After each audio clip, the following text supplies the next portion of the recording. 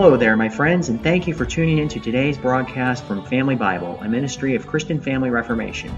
I'm your host, Christian Horseman, and it's my prayer that as you and your family study God's Word together, you'll find this broadcast to be a blessing to your souls and an inspiration to grow in your relationship with the Lord Jesus. So without any further delay, let's get started.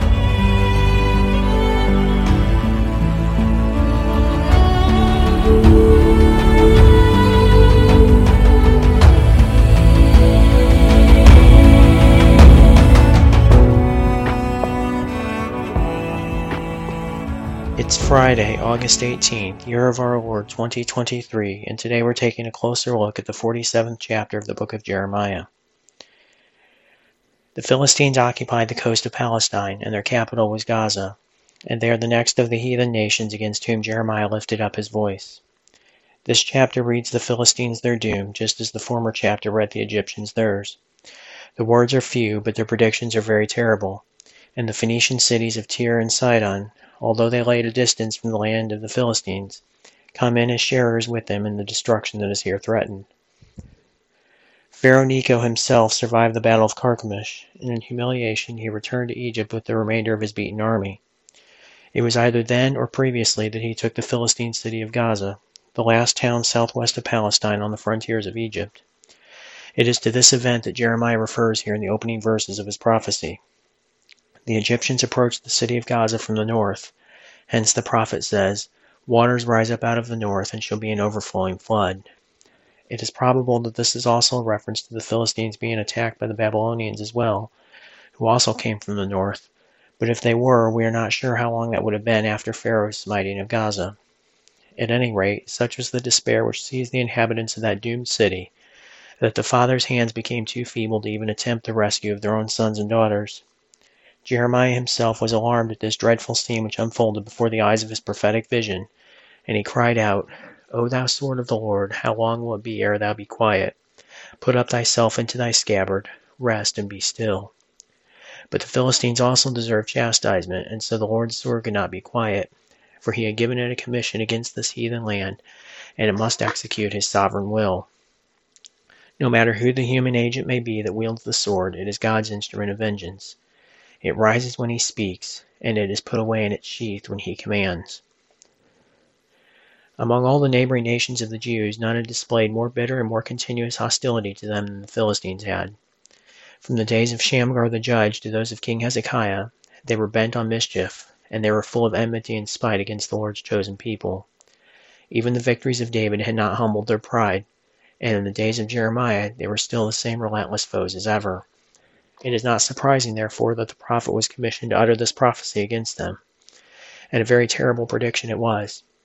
Even the Phoenicians, who dwelt in Tyre and Sidon, and were friendly with the Philistines, would feel the blow when they were thus smitten by the Lord. Thus we see that the Philistines truly did deserve the chastisement which they received, if for nothing else than for their hostility to the people of God. But that was not their only crime. The Philistines were also an idolatrous people, worshippers of Dagon, the fish god, who had the face and hands of a man and the tail of a fish. One of the temples of this idol was at Gaza, and another was at Ashdod, also known as Azotus. The latter of the two was destroyed by Jonathan in the times of the Maccabees, who set fire to both the idol temple and the city. The prophet Zephaniah said, "Gaza shall be forsaken, and Ashkelon a desolation. They shall drive out Ashdod at the noonday, and Ekron shall be rooted up." And again he said, "The Lord will be terrible unto them. He will famish all the gods of the earth, and men shall worship him, every one from his place, even all the isles of the heathen." Has not this prophecy been fulfilled? Where are the gods of the Canaanites and the Philistines? Where are the idols of Egypt, Assyria, and Babylon? Where are the gods and goddesses of Greece and Rome, which were once so mighty in their pride? Have they not been literally famished? Are not their places and their names unknown? And in the same manner, God will continue to famish all the idols of modern heathenism, of India and China and the islands of the sea. The day is hastening on when men, women, and children shall indeed worship him, and him alone. So let the heralds of the cross take courage. These ancient prophecies belong to us also, and we are beholding their wider fulfillment in the spread of Christian truth, and in the desolation of the once famous temples of idols. The good news of salvation and redemption by Jesus Christ is being crowned with victory almost everywhere. and idolatry and heathenism, in their proudest forms, are beginning to yield to the power of that gospel which is destined to flood the whole world with its light. And this concludes our study today in the 47th chapter of the book of Jeremiah.